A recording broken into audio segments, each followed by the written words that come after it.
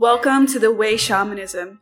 I'm Jessica, a shaman and the founder of The Way Shamanic Academy, where I initiate people all over the world on the path of shamanism through shamanic journeys and transformational programs. On this podcast, I share what I encounter in my daily work as a shaman and everything related to shamanic healing, spiritual warfare, and creating heaven on earth. This podcast is based on my own experiences and opinions and not a substitute for medical advice. Greetings, girl. Come journey with me. me. My world of phrasing right up to that is the daisy age and you're about to walk top stage, so wipe your lottos on the mat. Hip hop love this. Welcome everyone to a new podcast episode, the first of 2022. And I'm going to ring in the new year by answering a question that I get all the time and I have since the beginning of my practice. And it is the question, what do I think of ayahuasca journeys and plant medicine in general? So I think this is going to be a short and sweet little episode. So first of all, I don't use any in my work at all. I practice shamanism completely sober, just with my own consciousness. And for me personally, that is how I like it. I have never done plant medicine other than weed and hash. I have never really been interested in doing it. I haven't feel called to. A lot of people think that I'm against it, but I'm not. I know plenty of people who have done plant medicine journeys, whether it's ayahuasca or what are the other ones? There's, of course, psilocybin. A lot of people do Kambo, and I'm not against these at all. A lot of people think that. I'm not. I'm just not interested in them. And there are a couple of reasons.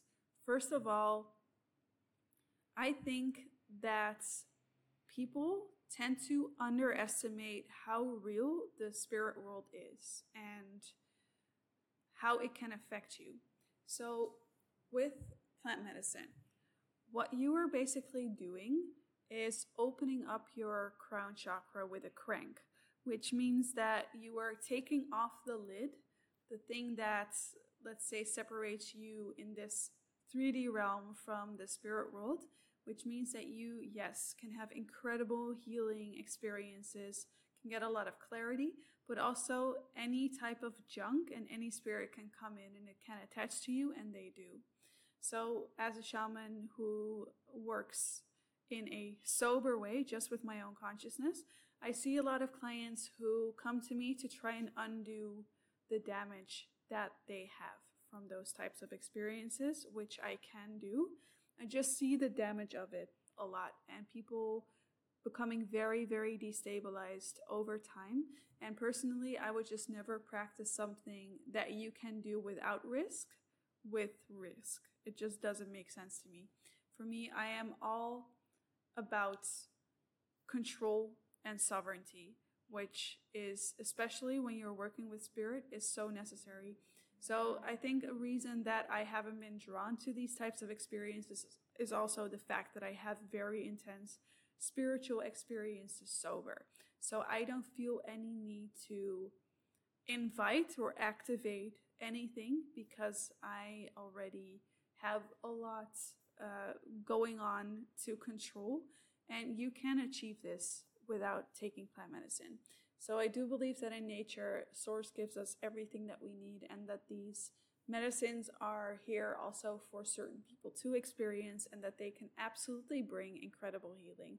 I'm not negating that fact at all or denying it. But what I do feel is the most urgent and the most necessary is that people become actually awakened and independent and very sovereign in that process. So on that general spiritual journey. So a spiritual journey, in my opinion, is not something that you go in and out of. So you just have your life, whatever people drink, they take ecstasy, you do a job that you don't like, and then you go into the Amazon for a week for this sort of ayahuasca immersion, and you take whatever messages and healing come from that, and then you go on with your, let's say, normal life. For me, that type of separation doesn't exist at all. The spirit realm or the shamanic or angelic realm is superimposed. It's kind of like a layer that exists on top of this physical 3D earthly realm. And they are constantly overlapping, communicating. Everything that is manifested in the physical is manifested first in the heavenly or shamanic realm. So it's an incredibly powerful, potent realm to work in. Now, this is why you need to know how to work with it for it to actually benefit you in a sustainable way. Because what I see with a lot of these plant medicine journeys is that, first of all, people do them who don't do the work and become more imbalanced from that type of exposure. So the whole point that you come into this earth with is your own karma, and to change it, to transcend it, to integrate it, to do the necessary work. And in the process, you balance yourself out, you restore your wholeness, you activate and align your chakras. And as a beautiful byproduct of that, you activate your higher chakras and you start to have magical experiences, spiritual experiences, telepathic gifts, paranormal activity. All of that stuff is a byproduct of you becoming ascended. And for me, I see a lot of risks and danger in outsourcing that to someone else, something else, a foreign substance, or a different type of shaman, basically. So the way that I work with clients is to really empower them to do this work themselves. So what I see also with apprentices is that when they start to do shamanic work, it involves and integrates with every part of their life. And everything is brought into alignment for them to be able to do that type of work. And that in 5 months is already incredibly accelerated, because you are shifting and integrating blocks, trauma, things that have been there for decades, right? And as a side effect, as a byproduct of that healing and you becoming more whole, your gifts become more activated and you come into a deeper integrity and truth with yourself and with life around you. And that wholeness that is then inherently created is what allows you to tap into other things, other beings, other realms, because you know that you are already on a level at one with them. And the way that I teach is also in a way that is sovereign, that is protected and safe, because you know how to control what comes in, and you have a very strong boundary and clarity, and you work for source with source only. Because a big risk that a lot of people, I think, underestimate, well, I see that everyone underestimates it, is that in the shamanic realm, everything coexists, every type of spirit. So your guides and source, they're completely sovereign. They respond to sovereignty in people, okay? They don't respond to quick fixes. And in that realm, you also have a lot of, actually the vast majority of it is darker spirits, spirits that are lost, some that are neutral, of course some that have good intentions, but they are lost, wandering around looking for hosts, because they cannot fully manifest in the physical, but they want to expand their dominion, and they need life force for that. They need human hosts for that. So people that are too open, that are maybe a little bit naive or gullible, or people that are just looking for power, that crave that type of spiritual power, are all very good targets for entity attachment. And especially people that just open the door, that have open doorways, whether it's through these types of experiences or occult practices, witchcraft. Those are all open doorways that allows those types of spirits to come through. And from what I have heard from people that I know that have done plant medicine journeys, is that they do see these spirits dancing around them, attaching to them, and it's a very real thing. So you shouldn't want that type of, let's say, spiritual junk. And if you're unlucky, a powerful, darker spirit, attached to you. So this is a reason that I would never ever use plant medicine myself. So if you are listening, there's a large chance that you have tried this, you've done this. I have many apprentices friends who have had wonderful experiences. It's just a fact that I also know many people who have had very destabilizing experiences and some that they're not able to fully recover from. So that's a reason that I don't want to do it, I don't recommend it, and I don't work with it. So if you're one of those people who is very attached to plant medicine, relax. This is not a personal attack. People can get very attached to these types of things. And I'm not saying that it's a quick fix for everyone. It can be very hard work. Undergoing that type of ceremony is a big deal. So I'm not downplaying that in any way. But it does not require the same level of commitment and forging of your own personality and doing the integrating work and the healing work, which is really a lifelong, full-time commitment.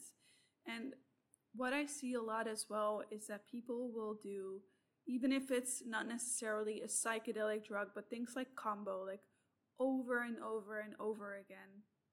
And even though people say that these substances aren't addictive, they 100% are. This is what I see in my work. It's also something that people say about weed, for example, that even though they cannot really identify this addictive element in these substances themselves, the experience of it is definitely addictive.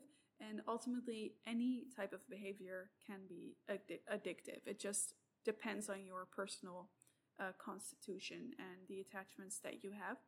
And also you see a lot in these people that they don't really break through on a very fundamental level, and they just keep going in and out over and over again without doing the necessary work. And in my opinion, a lot of the most important healing work and integration needs to be done consciously. Right now we also live in this consumerist society that is all about instant gratification. So we want an awakening, we want an incredible magical experience, and we want it right now. And people don't even realize like how incredibly dangerous that can be, how disruptive, and that you actually don't need any type of substance to have those experiences. And for me, one of the most gratifying things about the work that I do is actually being able to have magical things happen while you're sober, while there is no one else in the room, there is no potential other explanation for what's happening. It's just you and your consciousness doing that work and allowing for that type of incredible experience, whether it's just a magical healing event or a past life regression that happens, or spiritual warfare, or a visitation or a vision. Really, all of those things can and do happen sober, and you can learn how to live a life like that every day, because these plant medicine journeys, it's not a sustainable daily way of life. So my suggestion, my advice to everyone, my invitation is to do the real work and commit and do it every day and strive for something higher and know that it's not necessary. And also, when you are bringing your life into alignment and you're doing the actual work, instead of reaching out to something external and limited, like time-based experience like that, when you are doing the actual work and actually committing, the gain that you have from that, just from the conscious development, it helps you in every other area of your life. And it serves you in every other area of your life. And it integrates and uplifts everything. And for me, this is it's really the only way to do it. So if you are doing plant medicine and you're into that, be super discerning in what you're taking, why, from whom. But remember that ultimately you don't need anything outside of yourself. Everything, all the power, all the miracles, they're already inside you. That magic is already there. And when you have the right tools, you have the right teacher, you have the right circumstances, and mostly your own commitments and a certain level of maturity about it, you can live that life every day. So I hope that this was helpful to you, that you enjoyed it, and I will see you in the next episode.